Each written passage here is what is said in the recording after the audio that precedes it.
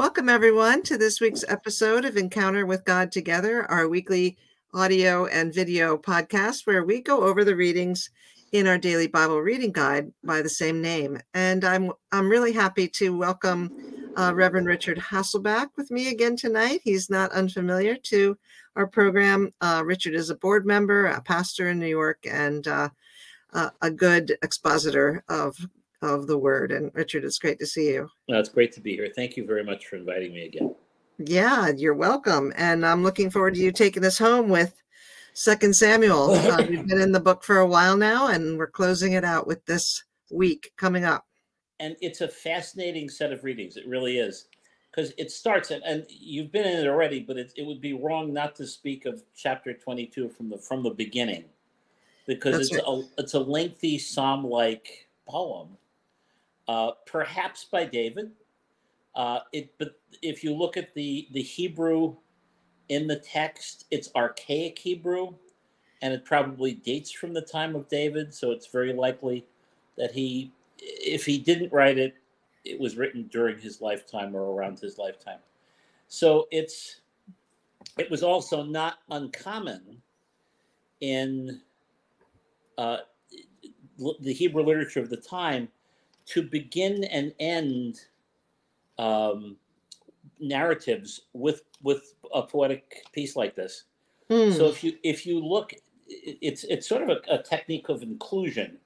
If you look at 1 Samuel chapter 2, there's Hannah's prayer, and it's a poem, and it's a poem that's very much like David's song here.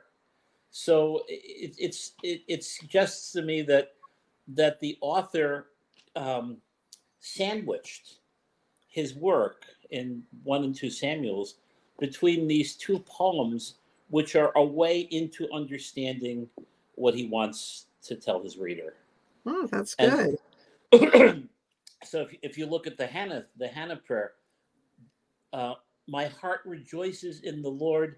In the Lord, my horn is lifted up. My mouth boasts over my enemies, for I delight in your deliverance. So Hannah is saying very much what David is saying in his poem, that God delivers me. In this final poem, it's towards the end of David's life, and it's a retrospective, and it's actually I call it a final poem. It's actually two poems, just next to each other.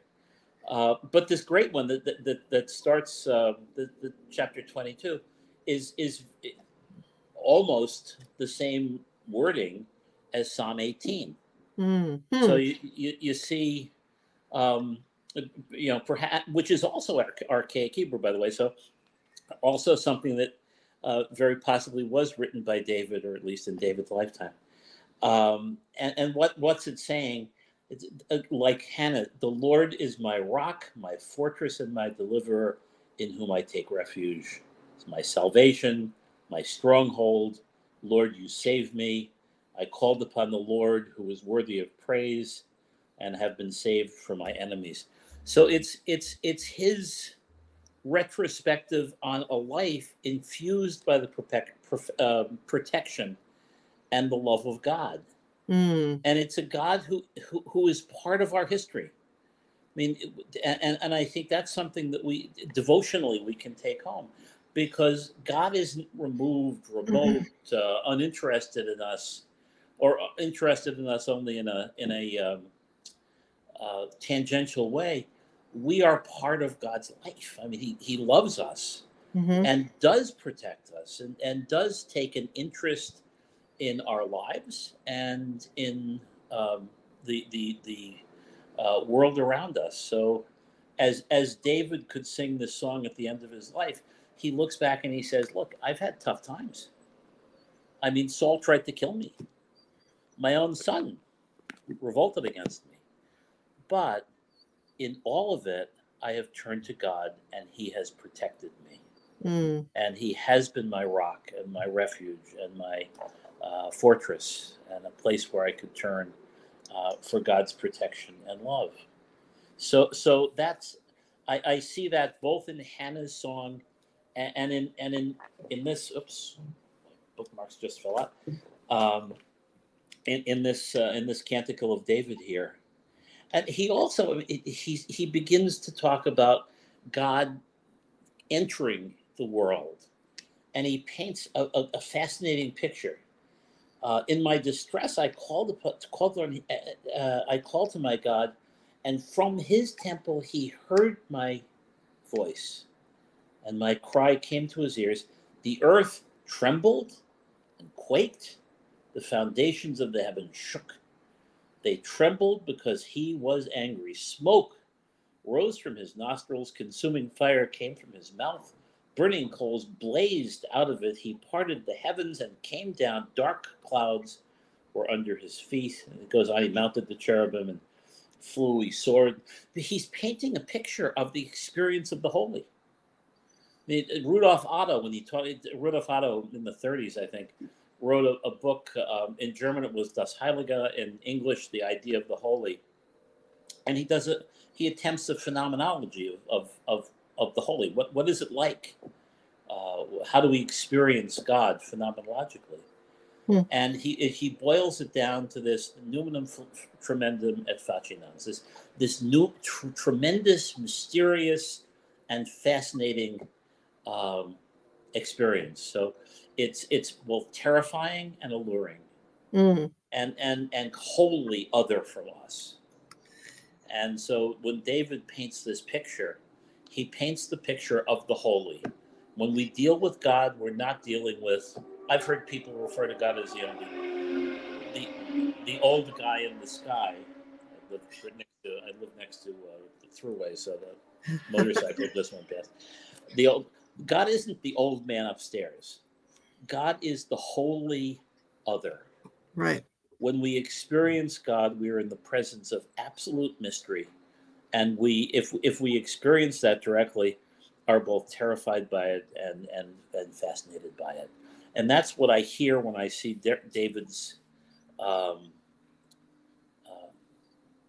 exposition, or David's poetry about God coming down from heaven. The one who comes down from heaven, the one who enters our world, is the one wholly other than our world. But he is the one who loves us in our world and comes to our defense. And I think David sort of gets that. I mean, he's an amazing guy because he's not a fellow without his flaws. Yeah, that's been clear these past chapters. Well, but he talks about how God helped him because of David's righteousness. And you look back at the right, well, right? Yeah, maybe. But I think what he's talking about, and it's something to take home too, is David is sensing that righteousness in God's eyes isn't our perfection, but it's our willingness when we are imperfect to continue to repent and turn back to him. So that's the righteousness, I think, that Dave. Now, I mean, Calvin would have, or any of the Protestant guys would have a problem, I think, with this. The Lord has dealt with me according to my righteousness, according to the cleanliness of my hands. He has rewarded me, for I have kept his ways.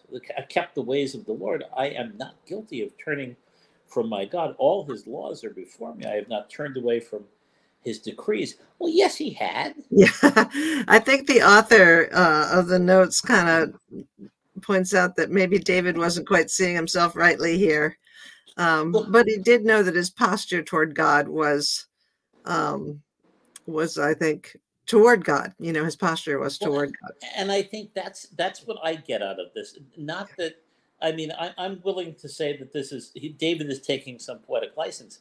Yeah, but he's doing it because he has the sense that no matter how far he strayed, and he did.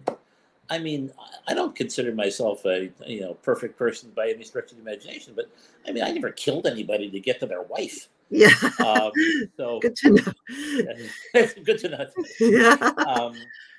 So I mean, David did some hideous things, yeah, but he constantly sought forgiveness.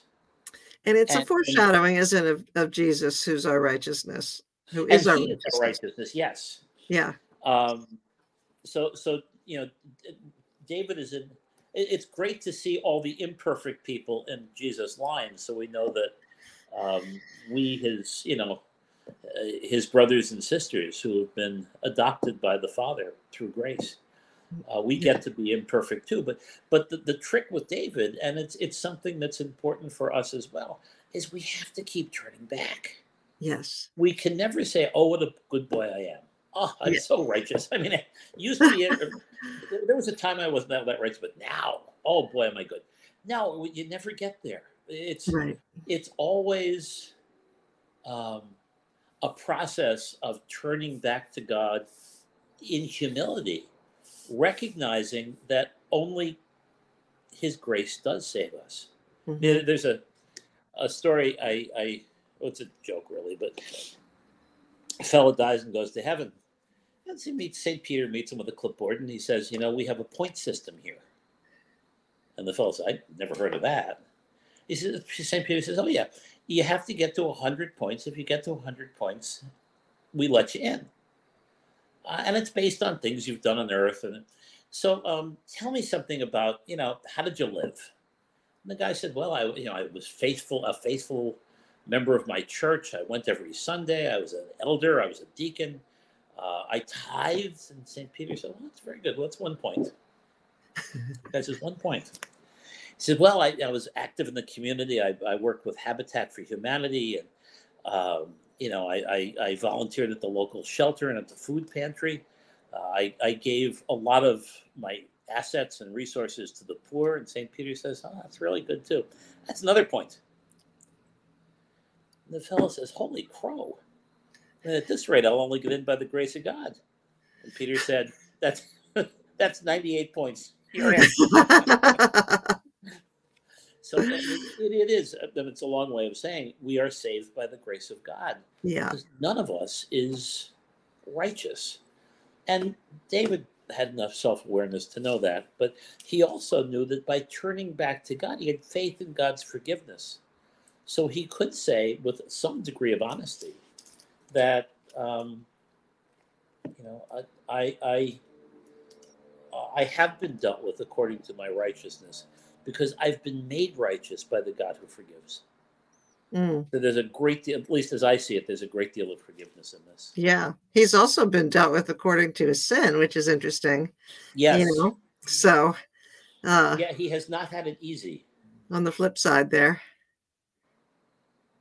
And there's a lot of, there's, if you like war movies, the scriptures are full of these battle things. But he recounts how God was with him in battle. It is God who arms me with strength and keeps my way secure. He makes my feet like the feet of a deer. He causes me to stand on the heights. He trains my hands for battle. My arms can bend a bow of bronze.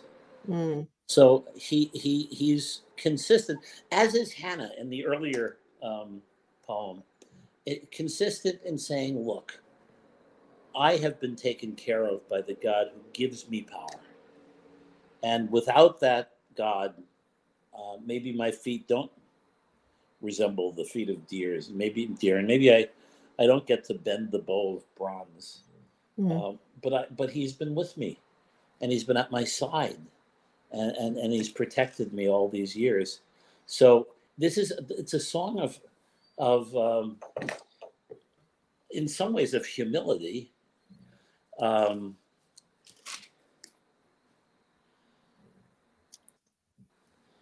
To the faithful, you show yourself faithful.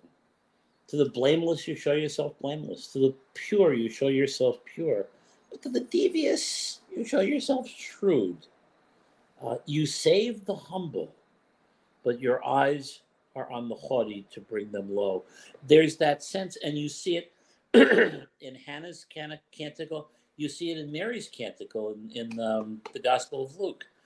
My soul proclaims the greatness of the Lord. My spirit rejoices in God, my Savior. He's brought down the mighty from their thrones, and he's exalted the lowly. And so this is the God of reversal.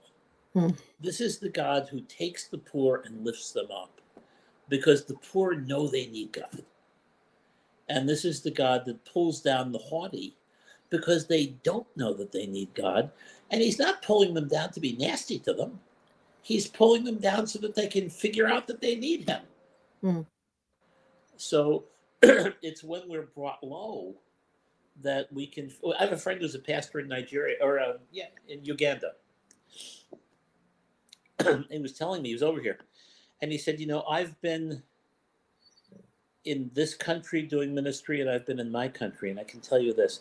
He said, in my country, where people have nothing, they know they need God. And he said, we see miracles. He said, here in your country, you have so much, but you don't know you need God as much. And so you don't see the miracles that we see. Hmm. And I believe that to be true. That he was right on. And I think it's faithful to David's insights in this poem, too. Hmm. Then he gets, I don't know how much time we have, but he gets on to the second poem. These are the last words of David. Well, they're not. I mean, because he doesn't die until the First Kings. So we got to get a little more of them. But this is probably his last poem. And what does he say? He's saying that God inspires this poem. When one rules over people in righteousness. Now, this is the David the king, who's looking back on his career as ruler of the people. He says, when one rules over people in righteousness, when he rules in the fear of God, he is like the light of morning at sunrise, on a cloudless morning, like the brightness after rain that brings grass to the earth. He's saying something. We live in a political world of tremendous division right now and nastiness. They're on every side. They want you to hate the other guy. And by the way, send us some money.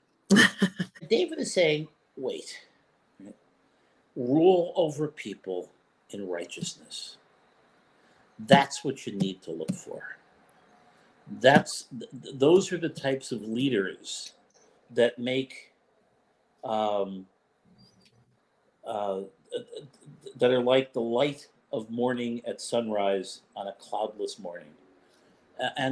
So I think he's giving us a little primer on what the good leader, what the good politician, what the good statesperson is like, and the characteristic that he's promoting is righteousness. And you might say, what's righteousness? Well, righteousness for David, and for me too, is to make decisions in accordance with the love and the will of God as he reveals that to us, and not to play to the crowds, and to take the consequences for that. I was thinking today, I preached today on authority because we had that the Gospel of Matthew 21:33 and following, and it's Jesus in the temple. He's been turning over tables and making a general nuisance of himself, as the chief priest would call it. And they go to him and they say, well, who made you the boss of me? I mean, come on. What gives you the authority to throw our money changers out of my temple? And Jesus stops them at their own game by asking them. He said, well, I'll tell you where I get my authority if you tell me where John's baptism came from. And they realized they couldn't do that because he put them in a very difficult position with the crowd. Then he gave them this quirky little parable. It's very easy to figure out. All parables are about the kingdom of God. So a man has two sons. Well, that's God. Has two sons, and he sends the first out to the field. He says, go out in the field and do some work. And the first one says, not in your life. I'm not going to go out in the field. But he stomps off, and then he repents of his crabbiness and goes out and works. The second son, sort of like the Eddie Haskell, if people are old enough to remember Leave It to Beaver of the parable. He says, "Oh, certainly, sir, I will go right out to the vineyard and get some work done." And he doesn't do it. And Jesus said, "Well, which one did the will of God, the will of the Father?" And they said, "Well, the first. He's the one who actually did what he was asked to do." And Jesus said, "Well, you know something? John came in righteousness, and he was preaching repentance, and you didn't listen to him. But prostitutes and sinners and tax collectors are walking into the kingdom of God ahead of you, because they heard John's call to repentance and they repented." And that's the hard challenge of Scripture, of the Old Testament, the New Testament. It's not a head game. It's not, we can't just think nice thoughts or sit in a room for an hour and sing at each other, pray a little bit. Christianity and faith in general, Judeo-Christianity, is about doing the will of God. It's about righteousness, doing the best we can. Look at David. David was a man who was beloved by God, but he screwed up all the time. He just kept trying. And I think that's what in some ways, that's what these scriptures are asking. It seem to be asking us to do, is to be to pattern ourselves in our public lives, not just in our church lives, but with our families, with our friends, in our neighborhood, in our making our political choices locally, nationally. Do what is righteous, and do it prayerfully, and then you too can be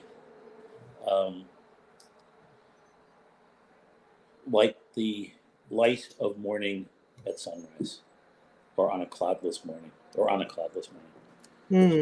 Yeah, I like that. That's beautiful imagery of a leader that's seeking to follow God, bringing that light and beauty, as opposed to the opposite of that. So, and what follows then is, after that second poem, is like a list of the great martial deeds of David's followers. Also, very ancient language there. This is the memory of a people. About right. This is like us talking about the greatest generation, and D-Day and World War II. These are the great heroes of David's time. And it's interesting. I mean, if their names were more pronounceable, I'd like these passages better. But it's interesting in its own right, because it gives us a glimpse into the history. And then, should I get on to that chapter 24 stuff? Yeah, if you want to quickly kind of tip people off. I think the writer of the notes also tries to make a nod to what we were talking about earlier. Chapter 24, God gets angry at Israel, and it's hard to figure out why, based on the translation, at least that I have here, because it starts, again, the anger of the Lord burned against Israel, and he incited David against them, saying, "Go take a census of Israel and Judah." And it looks like God's asking David to take a census and then getting annoyed with him when he does it. But to understand it, I think we need to look at Chronicles, 1 Chronicles 21, 1 and 2, where it says, Satan rose up against Israel and incited David to take up a census. So the he here, the pronoun in the second part of that sentence, is, I believe, referring not to God but to Satan. And if that, then the rest of the chapter sort of makes sense. Makes sense. Why he's conscience-stricken and why God's upset. Right. Yeah. And why would a census be annoying to God? Because they've taken up other ones earlier in the scriptures. Except that what they're doing is they're looking for all the young men of spear-carrying age. And it looks like this might be... let's see what type of an army we can field, and it might be the predicate to conscription, which is why what's his name? Why Joab says, "You really want to do that?" Because he didn't think it was a good idea, and in the end, David realized that it wasn't a good idea either, and repented. And and so the book ends with David repenting and doing homage to God and adoring God in the field of somebody, the Jebusite, I think it was it.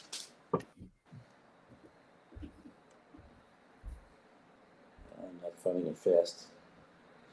But David ends up building an altar and making a sacrifice, and again repenting. If David does anything well, it's turn back to God. He does stupid things, he does impetuous things, but God's love never leaves him, because David never stops turning back to God, asking for forgiveness and believing that he got it. And I think that's a recipe for us as well. You know, we don't earn God's love by being good, but we stay righteous when we continue to turn back to God, trying to respond to his amazing and generous love for us. That's what David did, and I think that's our call too. Right. That's right. And recognizing that the righteousness of Jesus that he's imputed to us, so that we just have that in his eyes, which is what we have, what David never had, which we have our Christ. Yeah. And it's the blood of Jesus that assures our salvation. Yeah. But God never changes God's ways, and God's been forgiving since the dawn of time. Yep. And that's right. And will continue to do so. That's a good note. That's a good note for the week, Richard. I think turning back and recognizing who we are in his sight. That's right. And David certainly did that. So he's a good role model for us. Yeah. Very, very human, yet very faithful. A bad, good role model. Well, exactly. He's a great role model because he's a sinner like we are. Exactly. And God loves him because that's what God does. God loves those who allow him to love them, and that's what repentance is all about. Great. Would you pray for us this week, Richard? Absolutely. Creator God, I give you thanks for everyone involved in Scripture Union. I lift up Gail and the board as they prepare to meet later this month. I lift up everyone who uses Encounter with God, who watches Encounter with God together. I ask you to fill them with your Spirit, and use this little organization to do the great work of your kingdom by calling people into loving relationships with Jesus, your Son, and then keeping those relationships sound and solid by ongoing community and work together. So Father God, please bless Scripture Union, bless Gail, bless all the people involved with Scripture Union, bless all the people who have found God or are finding you through Scripture Union. And I make this prayer in Jesus' name and through the power of the Spirit. Amen. Amen. Thank you so much, Richard, and everyone. You have a wonderful week. God bless. Take care. Bye for now. Okay.